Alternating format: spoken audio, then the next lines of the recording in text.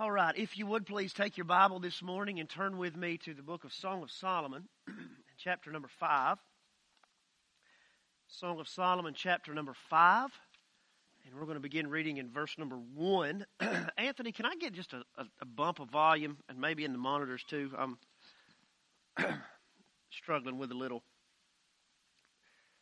cough today. I'm pretty sure it's not Chinese in origin. But Song of Solomon, chapter 5. We're returning this morning to our study of the book of the Song of Solomon. And I have heard more comments on this sermon series from the men in our church than anything that I have ever preached since I've been your pastor. And I cannot imagine why that is. I'm glad you're listening, guys. To the ladies in our church, I also have come to understand that some of your husbands are just chasing you around the house with an open Bible, reading love poetry to you. And so you have my sincerest apologies. That was never, did not see that coming. But hey, the honeymoon doesn't have to end, does it? The honeymoon does not have to end. You might as well keep the passion alive, and you might as well have a good time in your marriage. You're going to be in it, God willing, for 50, 55, 60 years. You might as well enjoy it. And so I'm thankful for whatever it is that the Lord's up to these days around here. But when you read the book of Song of Solomon, for those of you that maybe have not been with us over the past few weeks, probably need to just prepare you for what's about to come. The book of the Song of Solomon is divinely inspired erotic poetry. This is a book that is about human relationships, human romance, human sexuality, and marriage. And it seems like in the Song of Solomon, it really seems like it's all honeymoon. It just kind of seems like it's hot and it's heavy, and it's two young people recently married that are enjoying the benefits of marital love. And maybe we read the book of Song of Solomon and we think, well, that's good for them, but that's not fair for us. We got to be married down here in the real world. And it's not always a honeymoon for us. Sometimes there's conflict, and sometimes there's disagreement, and sometimes there are issues. And we are going to read in Song of Solomon chapter 5 one of their conflicts. It's not all perfect for this couple in Song of Solomon chapter 5. And so we have seen over the past few weeks, we have seen this couple get together. We have seen them learn to live together. But folks, that's the easy part. The hard part is you've got to figure out how to stay together. I mean, any fool can fall in love. There's even a song about that, right? Anybody can fall in love. And look, if you've got like 30 free minutes and $25, anybody can get married. Literally today, anybody can get married. But to make it last, that's something entirely different, isn't it? To make it last decade after decade and year after year, to survive difficulties in raising children, to deal with the conflicts that come over major disagreements, to heal the wounds that come in the ordinary routines of marriage. There's got to be something deeper happening. Some of you need to figure out this morning, how do we stay together? How do we make this work over the long haul? Because you know that in your relationship, maybe things are tense. Maybe over the past few weeks as we've studied the Song of Solomon, maybe you've seen not the good in your relationship, but you've seen the difficulties. You've seen the communication problems, and you've seen the disappointments, and you've felt the resentment. Some of you are there in a difficult place right now in your marriage, wondering, how are we going to stay together? How can we really make it last? Well, today we're going to look at the Song of Solomon, 5th chapter. And I think what the Bible is going to show us today really is quite simple. That the secret, if there is a secret, the secret to staying together is to quit fighting each other and start fighting together. Stop fighting each other and start fighting together. I'm going to show you how this couple learns to stop fighting each other and start fighting together. Song of Solomon 5:1. He speaks and says, I came to my garden, my sister, my bride. I gathered my myrrh with my spice. I ate my honeycomb with my honey. I drank my wine with my milk. And then there are these kind of interlocutors that speak, and they say, eat, friends, drink, and be drunk with love. She speaks. I slept, but my heart was awake. A sound. My beloved is knocking. He says, open to me, my sister, my love, my dove, my perfect one. For my head is wet with the dew, my locks with the drops of the night. She says, I had put off my garment. How could I put it on? I'd bathed my feet. How could I soil them? My beloved put his hand to the latch. That's the mechanism to open the door. And my heart was thrilled within me. I arose to open to my beloved, and my hands dripped with myrrh, my fingers with liquid myrrh on the handles of the bolt.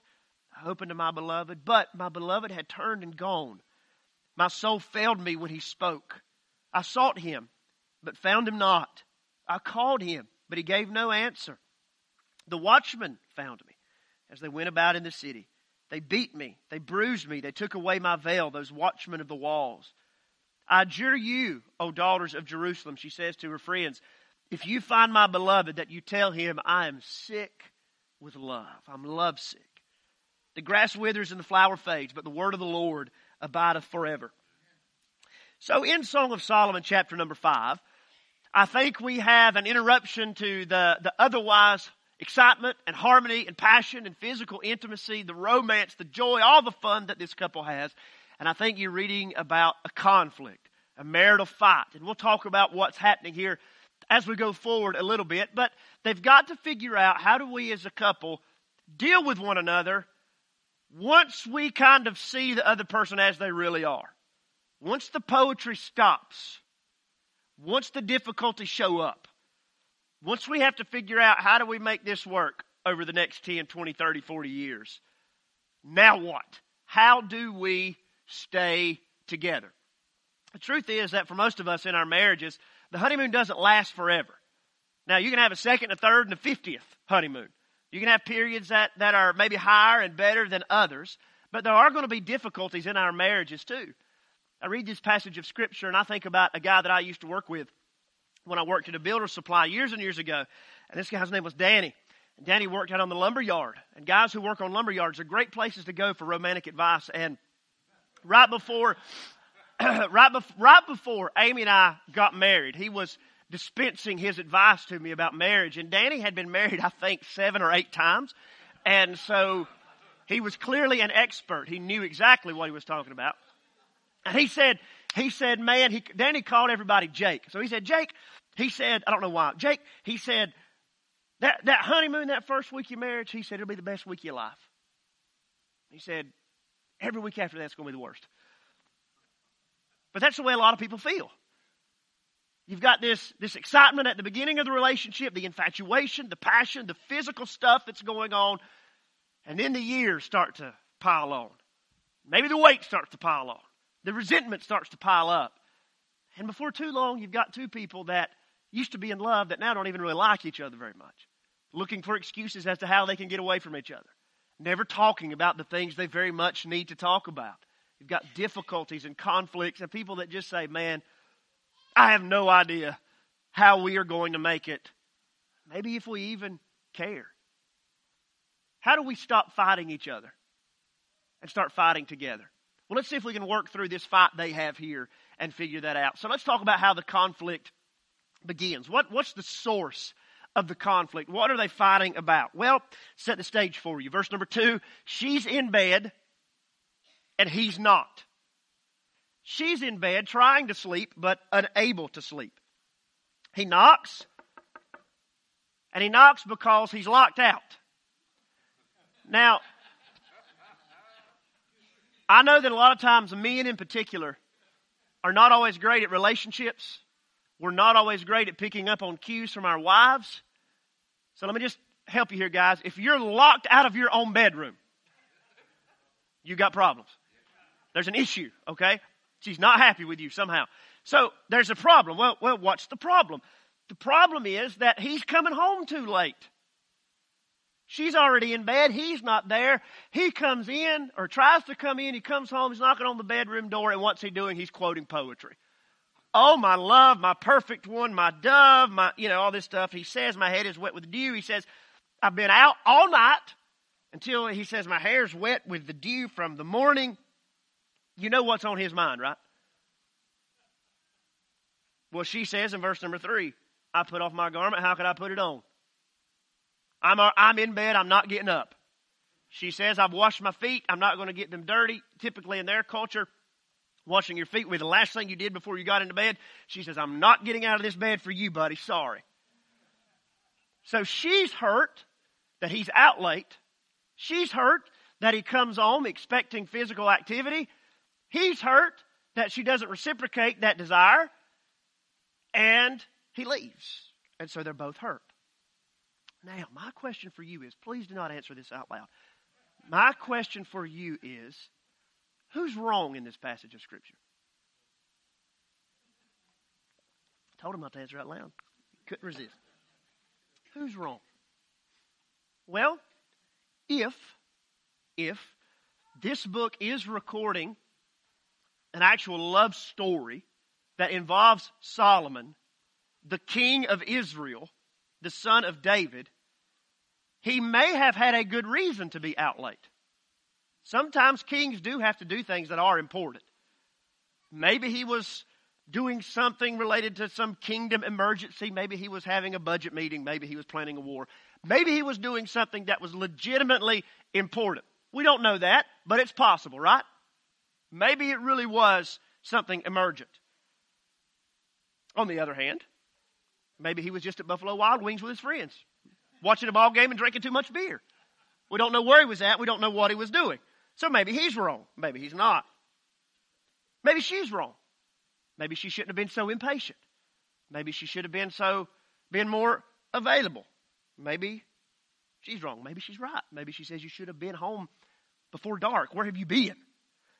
But isn't it fascinating that in our marriages, two people can experience the exact same situation and come to two totally different conclusions about what happened, who's right, and who's wrong. You interpret it in different ways, take the exact same evidence, like two detectives take the exact same evidence, and come up with totally different scenarios in your mind. Take, for instance, this scenario. This may have happened to some of you. He decides that what he should do is buy a boat.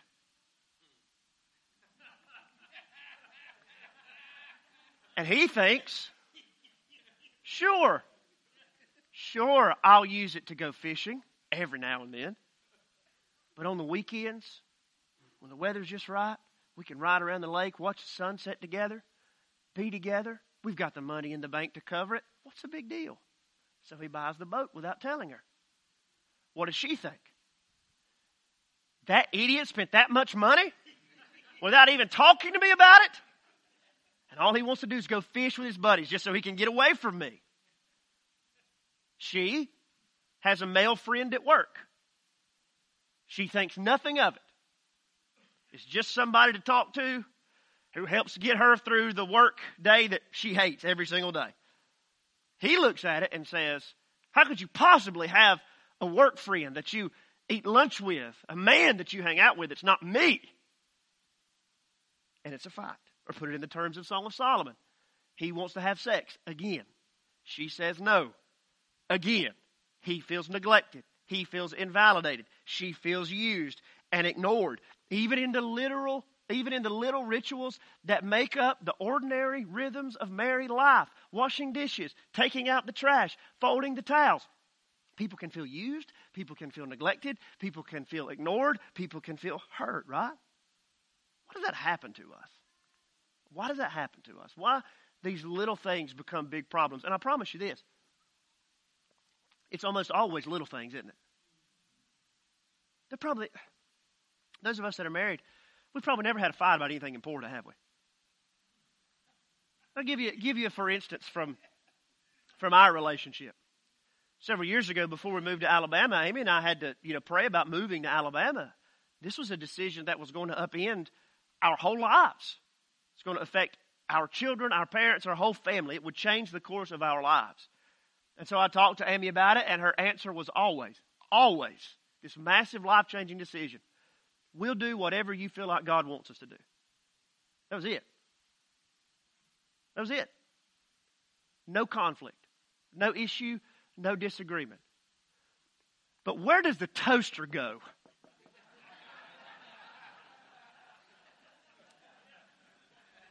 Right? Why does that happen? Whether it's a little thing or a big thing, why does that happen? Why is there this conflict in marriage? Well, I've tried to tell you from the Song of Solomon, as we've looked at it over the past few weeks, that what God's ideal for marriage is that two people come together in intimacy and they are naked and not ashamed, right? That's from Genesis chapter 2, verses 24 and 25. God created marriage as this relationship where we could be fully seen, fully visible, completely vulnerable, and yet totally loved. We could be with this other person and we could know that even when I am at my worst, I'm going to get their best. But here in this text, think about what's happening. This man comes home late and he wants to go in and be intimate with his wife. There's a sense in which he is putting himself out there, being vulnerable, knowing that he can be rejected. And then he is. And then he is, okay? And so he's exposing himself in a personal way, and then he's rejected. He's hurt. He's wounded. He's disappointed. And so now he is naked, maybe not literally, at least not yet, but maybe he's naked, and he's ashamed. He's hurt. When we hurt, disappoint, embarrass our spouses, what we are doing is we are taking this person and we are looking at them in their vulnerability and we're saying, you're not quite good enough. And we're making them feel shame. And then that shame will compound into anxiety. That shame will compound into anger, so that we exist in our marriages, instead of being naked and unashamed, we are very much naked and ashamed. We're afraid. We're anxious. We're lonely. We're withdrawn. We turn into ourselves instead of giving of ourselves. And friends, that is a theological problem. The problem in your marriage is not who takes out the trash. That's really not a problem. So, well, who should take out the trash? Whoever notices the can's full. That'll help you if you'll let it. The problem is deeper. The problem is how we perceive others, how we perceive of God, and how we perceive of God's relationship to us. How does God relate to us? God relates to us on the basis of the cross of the Lord Jesus Christ. And God looks at us in our nakedness, and He does not heap shame on top of us. He does not heap embarrassment on top of us. He heaps grace on top of us. And He's called us to live that out inside of our marriage. So here's the good news today. You are a sinner who is married to another sinner. And what your sin inevitably does to you and to them is it makes each of you turn inward. 2 Corinthians chapter 5 and verse number 15 talks about people before they meet Jesus. Paul's writing to Christians before they met Jesus. He said, you were living for yourselves. That's why we have problems in marriages. Because we live for ourselves and not the other. And you can see that selfishness creeping up here in Song of Solomon. In this couple that's so self-giving, in this couple that so readily embraces the idea of being naked and not ashamed. You see the selfishness creeping up here. Think about what she does here, right? Well, think about him first. Since he's the one that's late. That was selfish to be late. If it was important, all he had to do was call her. I mean, I know he couldn't call her, but like send a carrier pigeon or whatever they did back then. Let her know, honey, I'm going to be a little bit late. The way he comes to her quoting poetry, trying to initiate intimacy, I think it's selfish. Because this is not the same quality and caliber of poetry he had back in chapter 4. This is rushed. This is hurried. He just made this up on the spot. And if you read carefully what he says in those verses, half of it's about him anyway. Remember in Song of Solomon chapter 4, he's talking about her body. Her hair's like a flock of goats and her teeth are like all these well-washed sheep, right? He was talking about her. Now he's talking about himself. He's talking about his hair. He's talking about how tired he is, how hard he's been working. But then her words to him. Hey, buddy, too bad. It's too late. You missed it. Not tonight. And it could be even when she says, verse 3, I had put off my garment. How could I put it on? Seems that she's laying in bed naked. So earlier in the evening, that probably she had the same idea he had. But now, all that excitement has kind of curdled into anger. The longer she had to lay there, the longer she had to wait, the madder she got. And so now she says, when you get home, you're going to hear about it. She doesn't want to be inconvenienced. I already washed my feet. She doesn't want to be inconvenienced. There's selfishness as they turn away from their spouse to themselves, that's the source of their conflict. And whatever the conflicts are in your marriage, that's the source of yours too. Now let's talk about the growth of the conflict. The growth of the conflict. He's disappointed. She's hurt. What's the next move? People's feelings are raw. People are aggravated, wounded. Verse number 4, he tries one more time to get her to open the door. Puts his hands to the latch. And it seems like she has kind of a change of heart. My heart was thrilled within me. But when she goes to open the door, he's gone. So he says, I'm just going to get out, go clear my mind, get away from here. She goes after him. Verse number 6. Verse 7, she says, the watchman found her. She can't find her husband, but the watchman found her. Don't know exactly what that means. I think it's kind of a metaphorical type idea that probably she's guilty. She feels hurt, that they've had this fight, that her conscience is bothering her. She knows something is not right. So things are not good. They're away from each other. They're hurting. They're guilty. They're mad. Earlier in the book of the Song of Solomon, when things were a little bit better, they use this expression in Song of Solomon chapter 2 and verse number 15, where they say to their friends about their romance, catch the foxes for us, the little foxes that spoil the vineyards, for our vineyards are in blossom.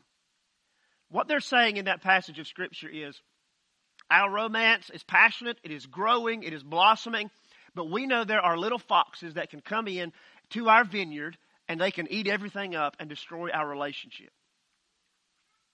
Help us catch the little foxes. Last week in chapter number 4, I told you that their relationship is like a garden that has to be cultivated, that you have to invest in it. You have to put time into a garden to make it fruitful. If you've ever had a vegetable garden that's ever been ransacked by a deer or some rabbits, you can relate to this verse, because you will know that they will come in and they will do great damage. They see their marriage in those terms, and they say there are little threats that can come into our marriage, and over time they can destroy everything that we have worked to invest in. And now some of those little foxes are starting to nip away at the fruitfulness and the joy in their marriage. Their tempers are up, they're feeling raw, and they're feeling hurt. And y'all, the big threats really are little things that grow over time. Now, some of you are in marriages where you've had to live through the fallout of infidelity. You're having to deal with the conflicts of abuse. But for most marriages, it's just Song of Solomon 5 stuff. It's hurt feelings and it's resentment and it's disappointment. So what are some of the little foxes that may be hurting your marriage? Well, one of them is laziness. You see laziness on display in both parties here, I think. Romance is too much work. Don't want to put forth effort in letting her know I'm not going to be on time. Sex is going to be too much of an effort. And so I'm just not going to try. There's a kind of laziness that drifts into marriages over time, isn't there? Where we just don't seem to value the other person enough to put any effort, to put any energy, to put in any real work. I don't know if it's getting quiet because getting tired or hungry or conviction. Laziness in a marriage looks a lot like this when you got your phone in your hand. And you never talk. Laziness in a marriage looks a lot like people not taking care of their appearance. Guys, you used to bulge right here. Now you bulge right here. She noticed.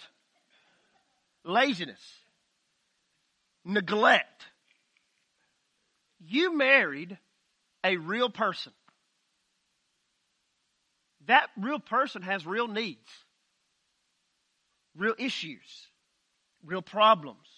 They need real conversation. They need real touch. They need your time. And we give ourselves often to our jobs, to our hobbies, to our interests, to entertainment, and not to our spouse. Neglect is a little fox. There's another little fox here, Song of Solomon 5, it's separation. The couple's not together. You're not going to solve your conflicts if you're not together. And you cannot be together as a married couple, obviously. You cannot be together 24 hours a day. But I wonder, even as married couples, how many of us spend 24 quality minutes together a day? That's really meaningful and really important. People need meaningful time. Guys, especially, she needs meaningful time from you where she is the center of your world and where she is the center of your attention. Verse number 6, there's a little fox I would call resentment. He gets hurt and he leaves. Mad at her and he says, I don't want to be around her. Unforgiveness, anger, those things grow over time to where it's just easier not to be around each other. All of us know, I could say more about this, all of us know of couples that are older married couples that seem to just really hate each other. And the only thing that's keeping them alive in their 80s is they're just living to make the other person miserable. That's all they've got, right? But you know as well as I do that they didn't start out that way. Nobody gets married so that that can be their goal. But over time, angerness and unforgiveness build.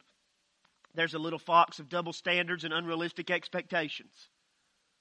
Expect so much of him or so much of her that she never can meet it, and then you're always disappointed that they don't meet your unrealistic expectation.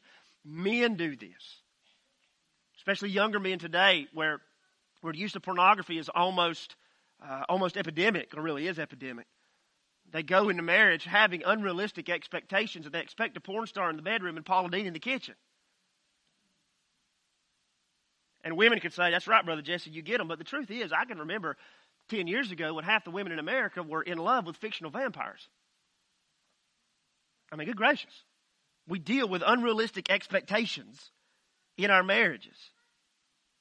The little fox of fear.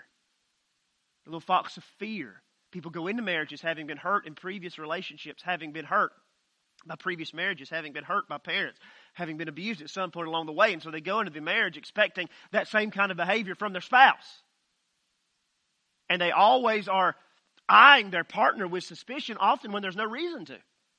And so that every action is interpreted through a filter of, you're trying to hurt me. But maybe they're not. So how are they going to fix this? How are they going to fix this? How can we go on a fox hunt together as a married couple and just shoot those jokers in the head and move on? Well, let's talk about the resolution of the conflict. The resolution of the conflict. Verse number 8. The bride gets her friends together. And she says to them, we need to find my man. I'm just lovesick, and I'm sick over the fact that things are not well. Let's find him and let's get together. They help her do that. She begins to talk about him. Then in verse 3 of chapter 6, she says this great statement, I am my beloved's and he is mine. I am my beloved's and he is mine. You know what she does right there? When they get together. She returns to the first principles that made their marriage what it was. So many times as believers, we're on this quest for the secret and the silver bullet and the fix and the cure for all of our marital woes and for all of our difficulties. When in the end, folks, it's simple spiritual principles that provide the foundation for a healthy marriage. It really, really is. I am my beloved's and my beloved's is mine. She's saying there we are in a relationship where we are giving ourselves completely to one another. He has given himself to me. I give myself to him. That is a foundational Christian idea. It goes all the way back to Genesis chapter 2. And wouldn't it be amazing how many of our marriages would be transformed completely if we would start living like we were Christians? And I'm not saying that to be ugly by any stretch of the imagination. But doesn't the Bible tell Christians to be quick to forgive? Doesn't the Bible tell Christians that we should not let the sun go down on our anger? You thought that not go to bed angry stuff, that was marital advice. That's not marital advice. That's advice from the Apostle Paul to the church of Ephesus in Ephesians 4. That's advice for God's people. Doesn't the Bible tell Christians that we are to be patient? Doesn't the Bible tell Christians that we are to be content? These basic ideas form the foundation of a healthy marriage. In fact, I don't have any idea how to do this, but one of these days I'm going to write a best-selling Christian book about marriage. And I'm going to go on conferences. They're going to have me on The View, and I'm going to give everybody my advice about, that'd be a short visit, I promise. I don't know it'd be worse on them or me, but I'm going to give everybody, I'm going to say, here it is. Here's the secret. Here's the 100% foolproof way to divorce-proof your marriage.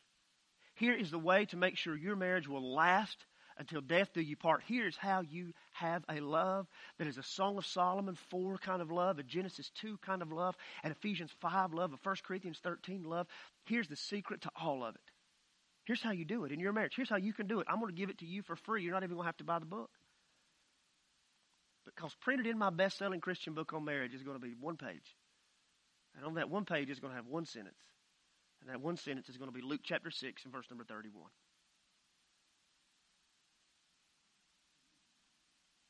As you wish that others would do to you, so do to them.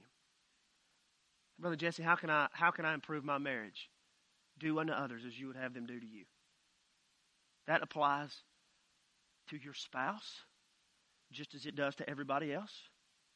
Indeed, it applies to your spouse before it applies to everybody else. Love your neighbor as yourself. Who is your neighbor? Well, if you're married, it's her to start with, or it's him. It's your neighbor in the bed. That's your neighbor. Love your neighbor as yourself. Doesn't Paul say in Ephesians chapter 5, husbands, love your wives as Christ loved the church? And doesn't he go on to say that when we get married, we become one flesh? And he says nobody's ever yet hated his own flesh, but he nourishes it and cherishes it, right? And he says to men, he says, men, you love her the way you love you. Men, you know her needs, your needs. You know when you get hungry. You know when you get aggravated, and you know what aggravates you. You know when you have needs for other things in life. You should be that in tune with her, because when you married her, you became one flesh. So my book's getting a little bit longer now, but what's the point? The point is that you, if you really want to fix the little foxes for good and forever, you've got to become the kind of spouse that you want them to be. Do unto others the way you want them to do to you. Not do unto others the way they've done to you. That will kill your marriage. Do unto others as you want them to do to you. If you want to be married to a patient wife, be a patient husband. If you want to be married to an attractive woman, try your best to be an attractive man. That's going to take a work of God for some of you guys, but if you want to be married to a happy person, work on developing the joy of the Lord. When I prepared this sermon, I worked through all this stuff about little foxes. Truth is, I don't know anything about foxes. You know, I've had a couple in my backyard. That's about all that I know about foxes. And so I turned to Google. And I Googled, how do you keep a fox out of a garden? You know what the number one solution is? The number one solution is this. Build a fence. And I thought, well, that makes perfect sense. Build a fence.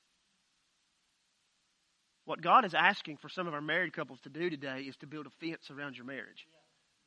A fence of patience, a fence of joy, a fence of forgiveness, a fence of committing to serve the other, a fence of saying, I'm going to do to him or I'm going to do to her the way I expect him or her to do to me. And so the couple in Song of Solomon, in verse number 4 of chapter 6, when they get together, he speaks first to her. I think that's fascinating because I go back to chapter 5, and I think, well, who was wrong in the fight that started all this? I don't know who was wrong. I suspect that he was. But he does speak first. In one sense, it doesn't matter who's wrong, does it? What matters is that when we realize there's a problem, we take responsibility for that problem. And we build the fence. And we say, I'm going to help change it. We need some way to be drawn out of our selfishness. Here's what the Bible says in 2 Corinthians chapter number 5 and verse number 15. That Jesus died for all. That those who live might no longer live for themselves, but for him who for their sake died and was raised. Without Jesus, we're always going to be drawn inward. But as we know him and love him and trust him and behold him, we're going to be drawn outward to become like him. And I guarantee you that no matter how long you've been married and no matter how much your spouse adores you, that I guarantee you she or he would be happier being married to Jesus. Having a little bit more of his patience, having a little bit more of his forgiveness, having a little bit more of his joy, and having a little bit more of his peace. And the only way that's going to happen is when we look to him and allow him to transform us. Now today, some of you I know are in difficult marriages. And maybe you do have somebody to fight with, but you don't have anybody to fight by your side for your marriage. You're married to a non-believer, or you're married to somebody who has no interest in the things of God. Maybe there's abuse, maybe there's difficulty, maybe there's no spiritual connection, I don't know. But I just want to talk to you for a minute from 1 Peter chapter 3. Because you hear these things about having a Christian marriage and two people working together and repentance and forgiveness and all this stuff. And you know that apart from God's work, that's not going to be your reality. You know you're in this by yourself. You know you're the only one building the fence. And I'm sure that it has to be very, very difficult. But here's what Peter writes in 1 Peter chapter 3. And he's writing specifically to wives with unbelieving husbands. He says, likewise, wives, be subject to your own husbands, nobody else's but your own, so that even if some do not obey the word, they may be won without a word by the conduct of their wives. When they see your respectful and pure conduct, do not let your adorning be external, the braiding of the hair and the putting on of gold jewelry or the clothing you wear. Not that those things aren't fine or important, but they're not ultimate. But let your adorning be the hidden person of the heart with the imperishable beauty of a gentle and a quiet spirit, which in God's sight is very precious. Peter says a lot there that would get me in a lot of trouble, I'm sure, if I went too far deep into it. But the principle I want to pull out from those verses is this. That if we're in a marriage, it's hard. If we're in a marriage where there's a spouse who's a non-believer, or if we're in a marriage where our spouse is just not going to help us build the fence, those verses tell us, first of all, that we have a God who cares. We have a God who loves us. But second of all, they tell us we have a God who loves them. And our God loves them through us. You see how Peter says that? He says, those husbands of yours may not be obedient to the word, but they can be won. They can be won without the word. As you live out the joy and life of Jesus in your marriage. I want you to hear me today. The Lord will help you do that. He will help you do that. So I just don't feel that. I don't know. Well, let me tell you this. All throughout the Bible, especially the Old Testament, but all throughout the Bible, God describes himself as a faithful husband with an unfaithful wife. Over and over and over again. He shows patience. He shows forgiveness. He shows grace. God knows what it's like to live that story. And he will give you help to do it too. Bottom line is, though, all of us, if we're going to do this thing called marriage, all of us need the Lord's help, don't we? Some of you today need help building a fence. So we're going to stand together today. And I'm going to ask you to come, if you need to, and present yourself to the Lord, present your marriage to the Lord, and say, Lord, help us to build that fence, to be joyful, to be patient, forgiving, to treat the other the way we want to be treated by the other. Lord, help us to build a fence before these little foxes take everything that you have worked so hard to give us.